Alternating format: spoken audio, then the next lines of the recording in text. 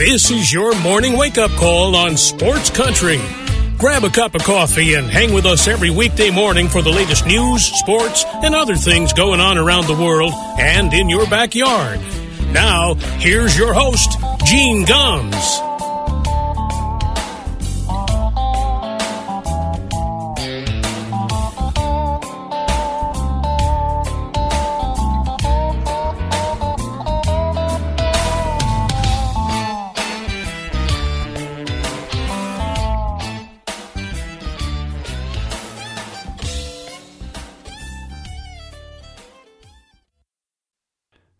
That is the great Vin Scully.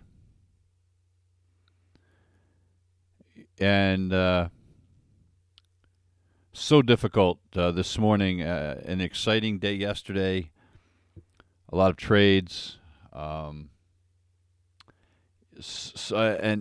you know, the Red Sox winning the game. And then just after the Red Sox game is over, you get the gutting news that Vin Scully has passed away at the age of 94. And look, it's hard to be sad when somebody lives to be 94 years old.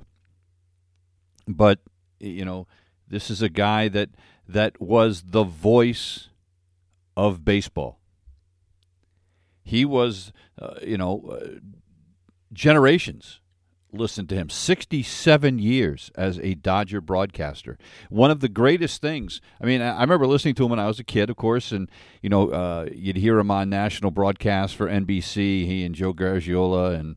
But one of the greatest things for me was when the internet and the Major League Baseball package came along, and all of a sudden you could listen to out-of-town games, and I could listen to Vin Scully every day if I wanted to, and I did very, very often. I can't tell you the number of nights that I fell asleep here on the East Coast listening to Vin Scully call Dodger games. Because what he did, he was a master at painting pictures. You didn't need a television if you had Vin Scully. Just listen to him describe a game, and it was picture perfect. I'm a guy that has broadcast hundreds of baseball games over my career. High school, college, minor league. Never got to the pros, obviously, but I did some minor league games and some college and high school games, and I always, I wanted to be Vin Scully. Nobody could be Vin Scully, but I tried to let the game breathe, which is one of the things he was a master at. He could describe something that just happened, and then he would go silent. When he called Sandy Koufax's complete no-hitter, he went silent for 38 seconds and just let people hear the crowd noise and the pandemonium. That was something he was so good at. And all the things that he saw, and all the people. Look, he started doing Dodger games in 50-something? And did them until 2016. 1949, actually, is when he started. He was the youngest person to broadcast a World Series game in 1953. He was 25 years old. Think about that. Nobody's even come close to that. And this is a guy that grew up calling Brooklyn Dodger games. He was born in New York City, in the Bronx. And for him to be able to do that, and then when the Dodgers moved west, he went west with them and stayed there and became everybody's favorite uncle, I guess. But everybody loved him. And, in the early days, back when there were transistor radios, right? They would go to a ball game and they would have their transistor radio listening to Vin Scully call the game while they were at the ballpark. I am so sad. Again, 94 years old, and he went out on his own terms. He went out, and the last game that he called, you wouldn't know that it was his last game, with the exception of, there were some interruptions, people coming in to say goodbye, and a presentation. I think the Giants came in and gave him some kind of an award of some kind on his last day, and and when he signed off, it was just like any other game, other than he came back on after he said goodbye and like read a little poem, and it was like the perfect way to go out.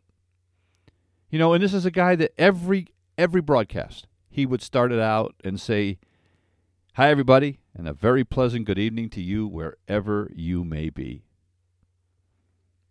And then just, to hear him to say it's time for Dodger baseball. You didn't have to be a Dodger fan. You just had to be a baseball fan to fall in love with the way he called games. And, that little clip we ran at the beginning of the show was when Kirk Gibson hit that home run in the World Series off of Dennis Eckersley. Came out limping, on two legs. It was like a 5 or 6 minute at bat, too. And just listening to him paint the picture, and it was on television. Joe Garagiola is there and doing the color for him. And but think about it. This is a guy that called 3 perfect games. Don Larson's in the World Series, and Sandy Koufax is who I just talked about. And going silent for 38 seconds.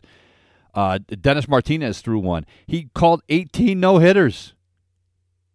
He called Hank Aaron hitting home run number 715 to break Babe Ruth's record. One of the greatest lines ever.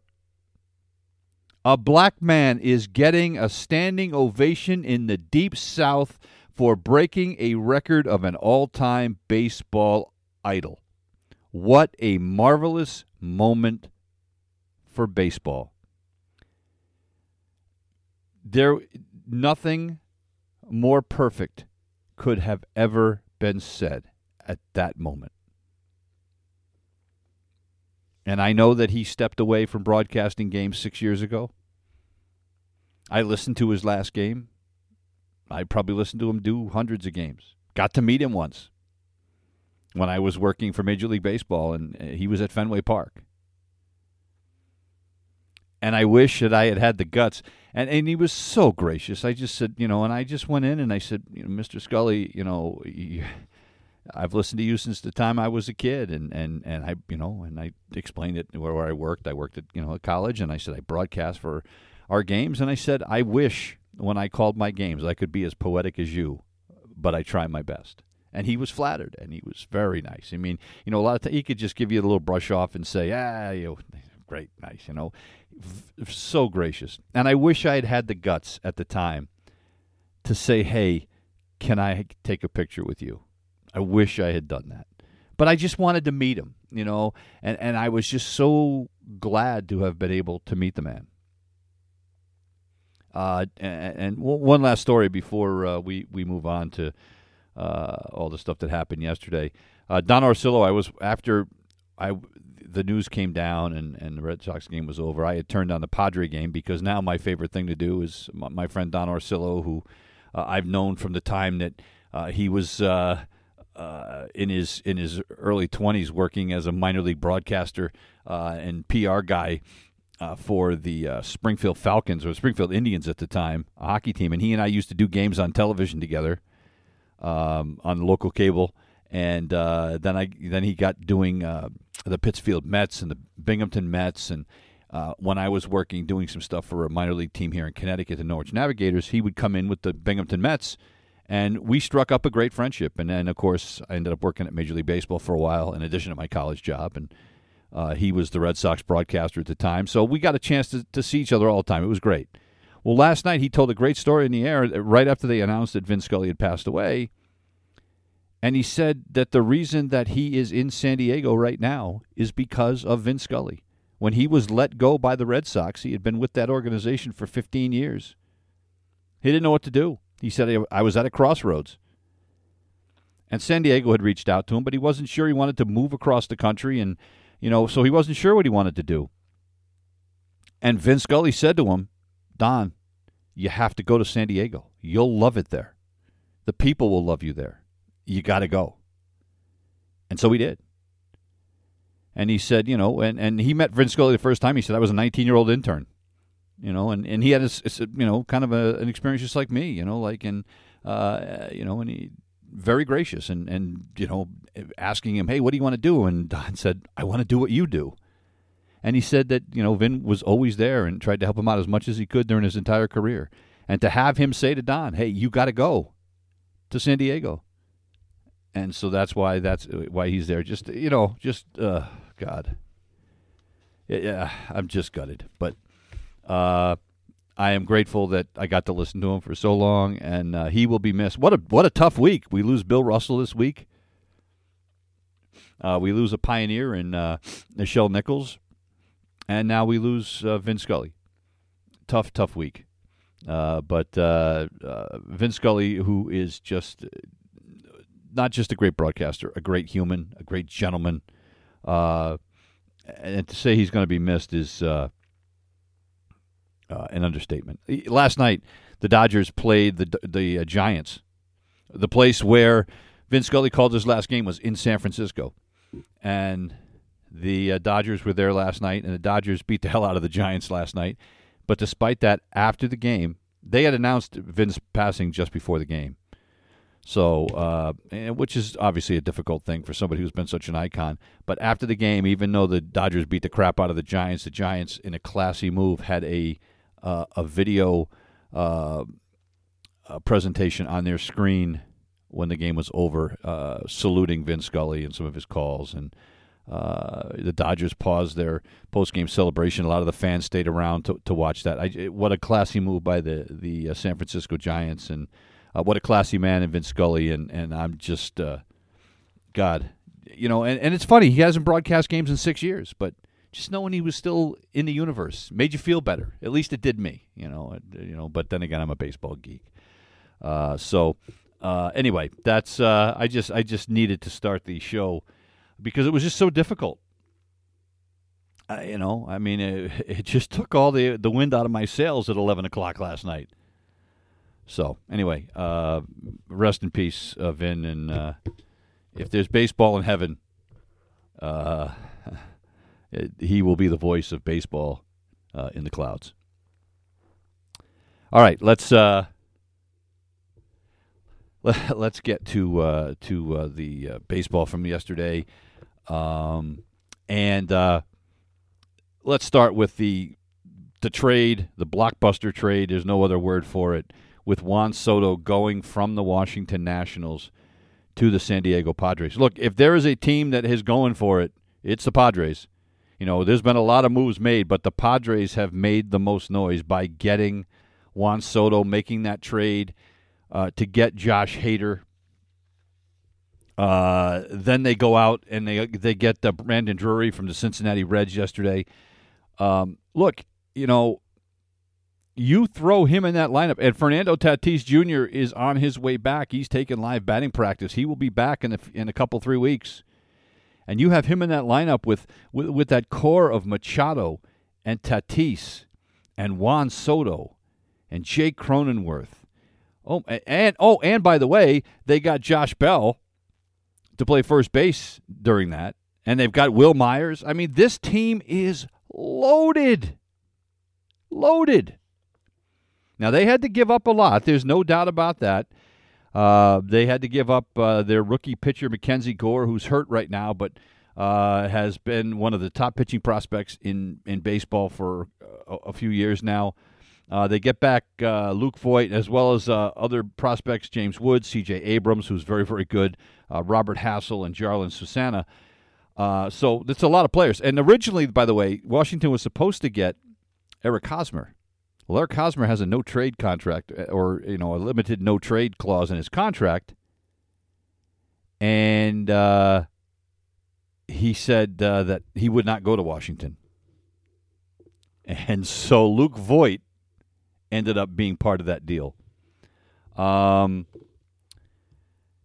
So, how pissed do you think Luke Voigt is? You're playing now. Look, Luke Voigt had not been playing very well in San Diego. He had struggled. But still, you're in San Diego. And now because Eric Hosmer doesn't want to go to Washington, you got to go. So they may not be exchanging Christmas cards. But look, and here's the other part of this, and I mentioned this yesterday. There's a lot of talk in Major League Baseball about big market teams versus small market teams. San Diego is not a big market. I know it's in Southern California, but the TV market is not that big there. Their revenue from their local cable or broadcast package is one of the smallest in baseball. It's not very big. This is not, they don't rake in the kind of money that they do anywhere else, like in New York or Boston or Chicago, St. Louis. I mean, Washington, they've all got much bigger broadcast packages, local packages than the Padres do. And yet the Padres started this year just a couple $100,000 under the luxury tax threshold, and now they're going to be well over it. And they don't care. So don't tell me there isn't money to be made, and don't tell me you can't compete if you're in Pittsburgh or if you're in Oakland, because that's a bunch of bullshit. Pardon my language. If the San Diego Padres can do it, the Pirates can do it, the A's can do it. Look, as we've talked about, because of the revenue sharing in Major League Baseball with not just local media, but the national broadcast package, the other revenue sharing that goes on, teams usually have $60 to $70 million in the bank before they have sold a ticket. $60 or $70 million before you've sold a ticket, yet we have teams in Major League Baseball that have team payrolls less than that. And that tells me that the owners are out there just trying to make as much money. They're not in it for the fans. They're not in it for baseball. They are in this strictly for the money. And look, I don't have that kind of money. People, I get that, all right? It's not my money. But to me, if you're going to own a sports franchise, whatever sport, whether it's football, baseball, basketball, whatever, you can't be in it strictly for the money. You don't want to lose money, and you do want to make some money, but you can't be in it just for the money. That's not what sports is. And you are beholden to all those people that buy your tickets, that buy your merchandise, that buy the concessions, the food and everything else at your events. You owe something to them. You owe them putting the best product on the field. If the San Diego Padres can go out and make a move to bring in Juan Soto and to bring in guys like Manny Machado and to pay, make moves to get Blake Snell and Mike Clevenger and all these guys that they have brought in, to make a trade to bring in Sean Manaea. Look, they've done a great job in their minor league system, obviously. They've gutted that a little bit here in the last couple of days, but done a great job with scouting, being able to draft a guy like Tatis. And look, they have put themselves in a great position, but they are a quote-unquote small market team. I'm tired. I don't want to hear that anymore. If the Padres in San Diego that don't get the television revenue that other teams do can do this, so can Pittsburgh, so can Oakland, so can Tampa, so can Baltimore, so can, you name it. There is money there, and the Padres have proved that. Now, if you are A.J. Preller, the general manager of San Diego, and you've made all these moves, and you've dropped a lot of coin, the pressure's on. Look, they're not catching the Dodgers. We already know that. It would take a monumental collapse by the Dodgers, and the Dodgers are too good to do that. San Diego trails the Dodgers by 11.5 games. Now, San Diego's 14 games over 500, but they trail the Dodgers by 11.5 games. So they're not catching them. The key for them, what they have to do, is they have to be the number one wild card. That is job number one. Because if you do that, it also means you will get home games in the first round of the playoffs. The second and third wild cards do not get home games. They are on the road for a 3-game series. So you would have to win 2 out of 3 in your opposing team's ballpark to move to the next round of the playoffs. Right now, the Padres are 3.5 games behind the Atlanta Braves. The Padres want to be the number one wild card. Get some games in San Diego. Give yourself a chance to move on in the playoffs, and then you roll the dice. So they've got to make up 4 games on Atlanta. Can they do that? Yes. Now, Atlanta's been very busy, too. They've been probably just as busy, if not more busy, than San Diego. But San Diego landed the prize in Juan Soto. But if you get them home games in that first round and they move on with the moves that they have made, they're a dangerous team. Nobody's going to want to play them. So it's been, I mean, again, and there's so many moves from yesterday, and we don't have time to get into them all. But, you know, when you look at, you know, the Phillies going out and getting Noah Syndergaard from the Angels, the Twins made a whole bunch of moves. They got Tyler Mahle. They got Jorge Lopez, the closer from the Baltimore Orioles, who's been so good. They got Michael Fulmer, reliever from the Detroit Tigers, who has been very, very good. You know, they've made some moves, you know, and the Phillies got David Robertson from the Cubs. The Cardinals getting Jordan Montgomery from the Yankees. Now, they had to give back Harrison Bader. The Blue Jays made a ton of moves. Some of them I don't understand. I mean, they went out and got Whit Merrifield. I'm not sure why they did that. They have Espinal, who's been playing great at second base. You know, I'm not sure. And by the way, Whit Merrifield's not vaccinated, and he's in Toronto. He's now playing for Toronto. So there had to have been a conversation about, hey, are you going to get vaccinated? Because if you're not, we can't make this trade, because he wouldn't be available to Toronto for home games. But so many of these contending teams all made significant moves.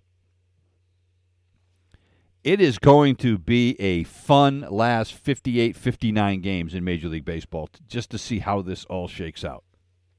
I mean, this is one, I mean, as a Red Sox fan, obviously I watch those games first, but I'm going to have to be jumping around everywhere because there are so many storylines. You know, the only teams really, when you look at the contending teams, the only teams that really kind of didn't do much, Milwaukee traded their closer. You know, they got back a couple of small pieces. So Milwaukee kind of stood pat, which kind of surprised me. But the Cardinals went out and added a couple of big pieces to their rotation. I think Milwaukee could be in trouble. I think the Cardinals may have made enough moves to get themselves in a position to win that division. But they were very quiet. The Red Sox, who are technically contenders, I still can't figure out what they're doing. The White Sox were very quiet. But Toronto, Seattle, Tampa. Tampa was kind of quiet, but Tampa also knows they've got a couple of huge pieces coming back at the end of this month when Wander Franco is healthy again and Harold Ramirez is healthy again. They're going to be just fine. But Toronto, Minnesota, Houston, the Yankees, they all added tons of players. So it's going to be fun to watch. You know, the Red Sox big move was trading Christian Vasquez and then getting Eric Hosmer from the San Diego Padres. And in my first reaction when they got Hosmer, I kind of went, huh? Why? But when you look at it, look, Hosmer is a Gold Glove first baseman. They have had more problems at first base, not just defensively, although Bobby Dahlbeck is getting better and better at first base, but he's not hitting a lick, and that's the problem. What's been killing them is they've gotten absolutely zero production out of first base. And Eric Hosmer, and I really don't understand this, but he's been kind of they called him like a distraction or something. I don't understand this. He's never been a bad teammate. But I think he was more of a distraction of the amount of money they signed him for, and I guess they were expecting a little more out of him offensively. But he was still hitting .272 this year.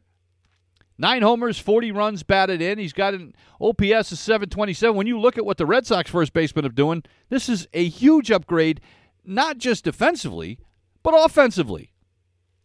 So they're going to be better there. They got Tommy Pham for a player to be named later or cash. Tommy Pham right off the bat last night in the game made a difference. Had a single. He scores on a double down the line by Rafi Devers, and he's picking him up and putting him down. He can run.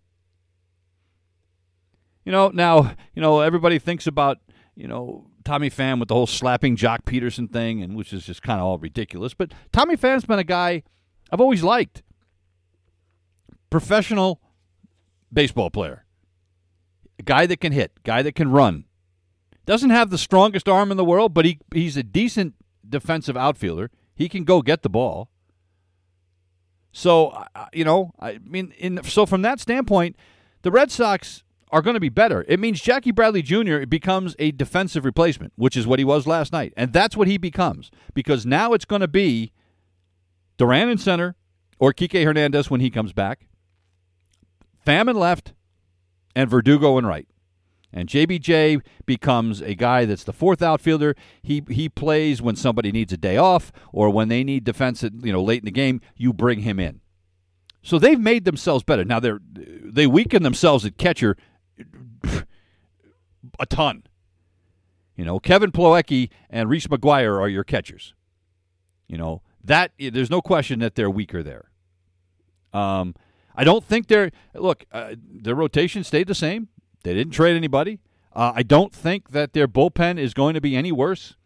I know they traded Diekman, but he's been, he's had some good outings. He's had some putrid outings. He walks too many guys for my liking. Matt Strom's going to be coming back off the injured list. Rich Hill, Michael Walker coming back. Cutter Crawford he was great last night.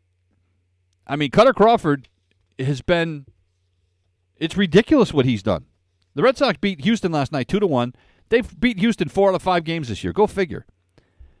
But Cutter Crawford, since the start of July, has made 6 starts. They've all been against teams with winning records. He's faced Tampa twice, the Yankees, Toronto, Cleveland, and Houston.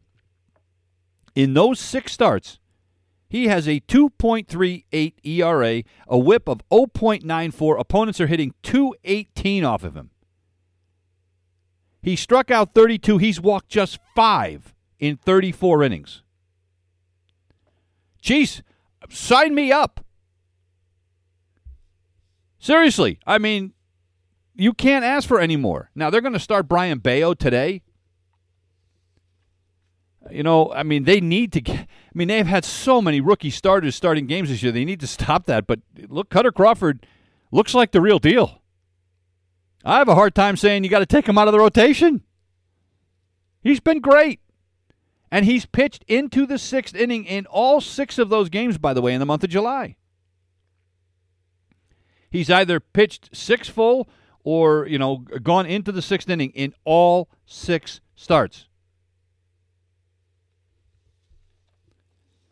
And those other 2 guys are coming back. We might see Paxton in September. I don't know. I don't know if we're going to see Chris Sale again this year. But you know what? Look, if you bring back Hill and Waka and you've got Cutter Crawford and you've got Pivetta and you've got Eovaldi, they'll be okay. I worry about the bullpen a little bit, but Tanner Houck, his last couple of outings, he came in yesterday in a big jam. When Austin Davis got in trouble, got him out of it. Schreiber's been otherworldly. Garrett Whitlock is as solid as they come. Those 3 guys you feel pretty good about. I worry about the rest of it. Sawamura was okay last night. Sawamura's been great on the road, by the way, but at Fenway Park, So, the Red Sox, I'm still not sure exactly what it is they're doing. They're straddling a line. They, made some moves.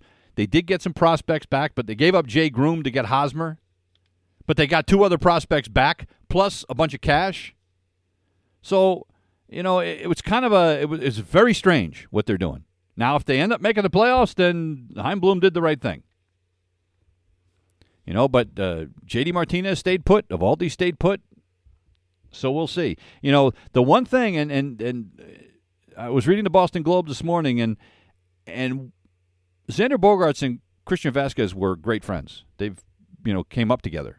They played in the minors together. And Xander Bogaerts is pissed. And he was asked flat out if it will affect his thinking on wanting to stay with Boston going forward. And Xander Bogaerts did the right thing, and he said, that's a very interesting question. And he said, you know what? I'm not going to answer that right now. I don't want to say anything I might regret later.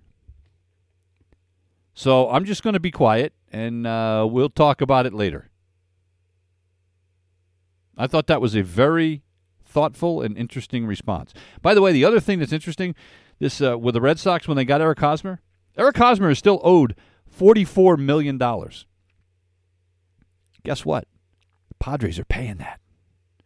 All the Red Sox are going to be responsible for is the major league minimum. And he is signed through 2025. So the Red Sox can have a Gold Glove first baseman in Eric Hosmer through 2025. You know who Eric Hosmer is? Eric Hosmer is Mitch Moreland. That's who he is. Great defense, can hit. Hosmer's a guy that, can hit, 20 home runs a season. He's done it, several times in his career. And in Fenway Park, it may work out very well for him. But the Red Sox only have to come up with $246K this year and then like 720 or, 700,000 plus in the next 3 years. So they basically got Eric Hosmer for and 2 prospects for 1 prospect and no money. It was a no-brainer. No-brainer. So, again, if the Padres can afford to eat that salary as well, don't tell me that being a small market team hampers you, because there is money there. If the Padres can do it, so can everybody else. 38 minutes past the hour. We're going to take a break. We're back in a minute. You're listening to the Wake Up Call on Sports Country.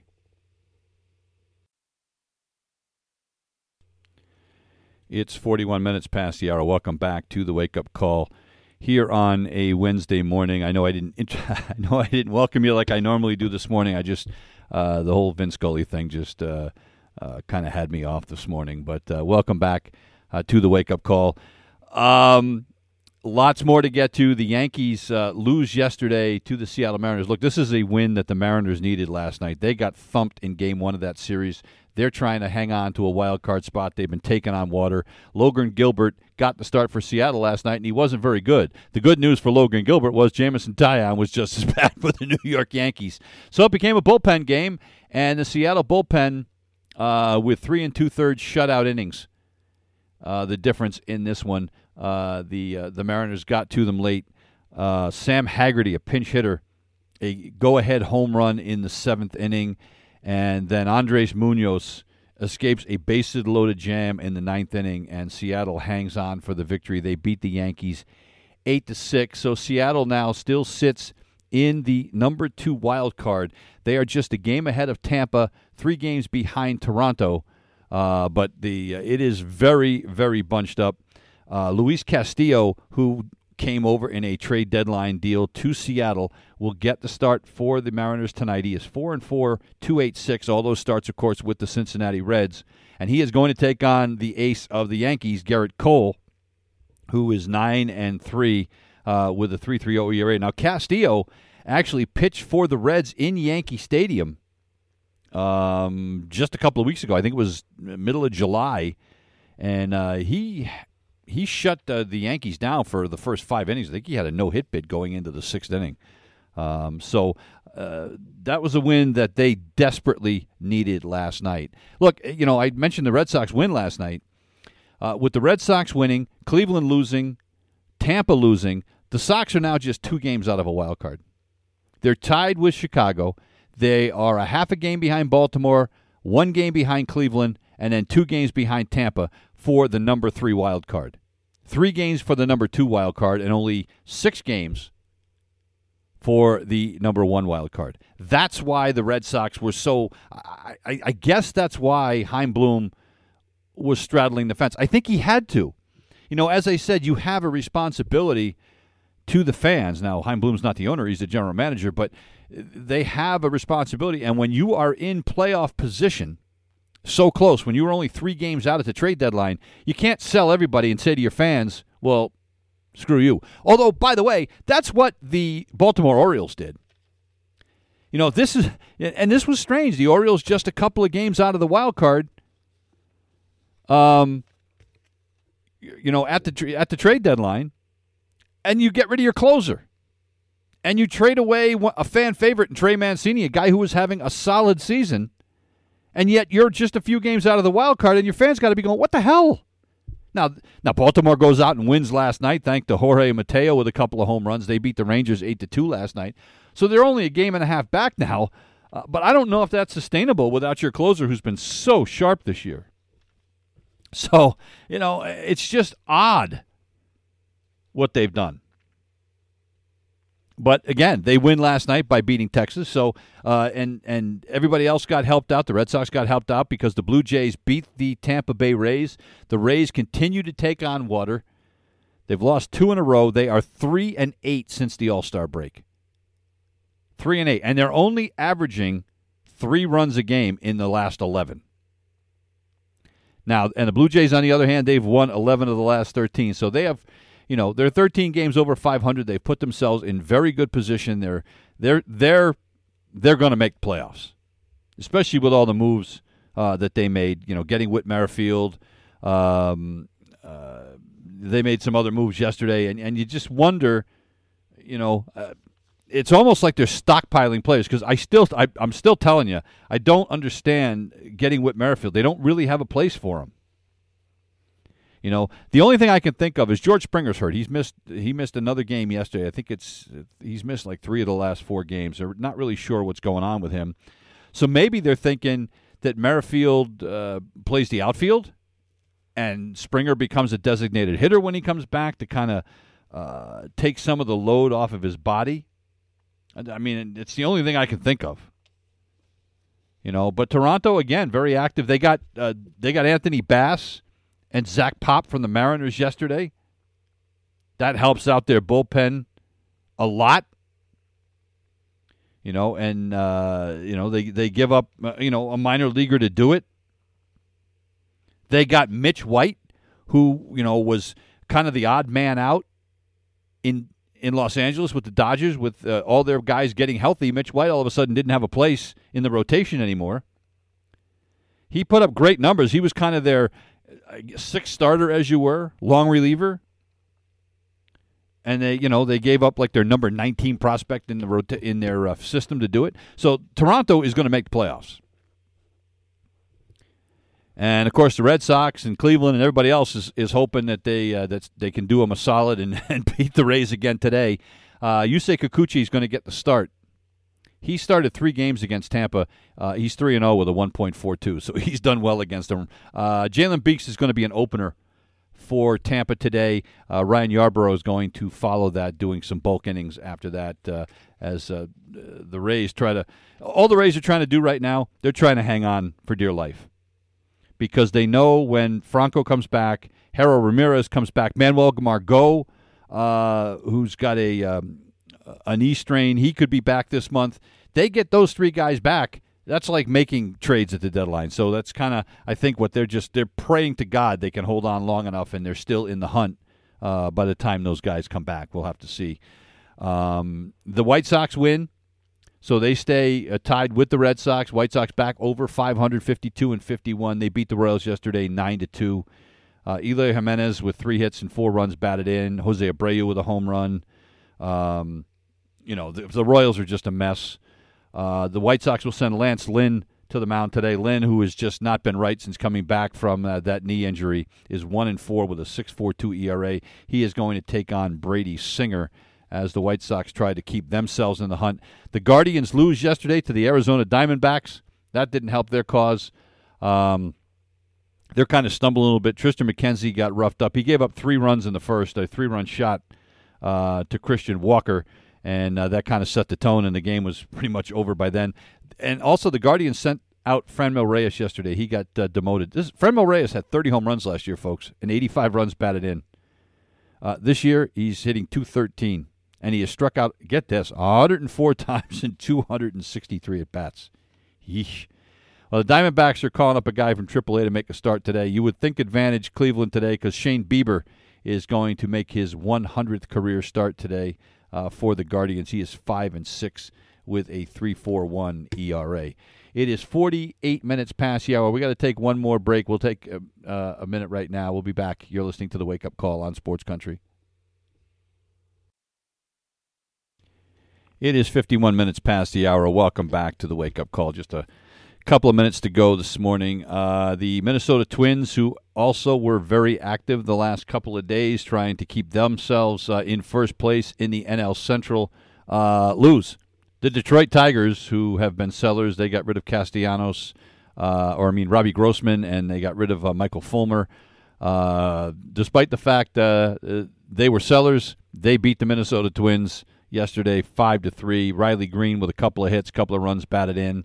And the Twins have lost 6 of the last 10, but they hang on to that one-game lead in the AL Central thanks to the Guardians losing. Griffin Jax really struggled out of the bullpen. He retired just one batter, allowing 3 runs on 3 hits in the 7th inning for Minnesota, so that was the difference in this one.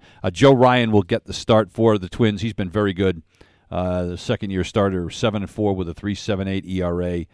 Tyler Alexander will get the start for the Tigers in the series finale of that one today. It's good to see that some things are still the same in Major League Baseball, and that is the New York Mets. And why do I say that?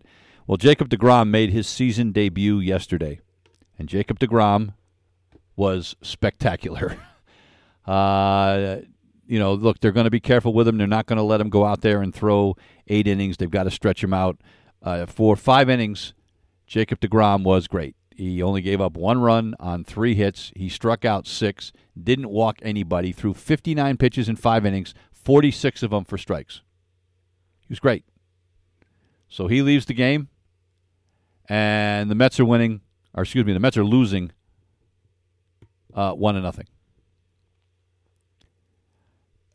So, he's done really, really well, right? Mets tie it up in the top of the 6th. They decide that that's it for deGrom because, he hasn't pitched in a year. So they go to the pen, and they bring in Steven Nogosek, who proceeds to give up a couple of bombs in the 6th inning. Washington takes the lead. Washington, who has just traded away Juan Soto, right? You figure they've got to be as deflated it can be. And Nogosek comes in, and he gives up home runs, and the game is over. Washington beats the Mets 5-1. So, as usual, Jacob deGrom pitches his ass off, and the Mets can't win the game. That's why he won the Cy Young one year. I think he had a losing record because the Mets, every time he pitches, the Mets can't score. It's brutal. They'll play again today. Chris Bassett will get the start for the Mets. Anibal Sanchez, who's got an ERA of 7.5, is going to start for Washington. You can bet that they're going to end up winning that one.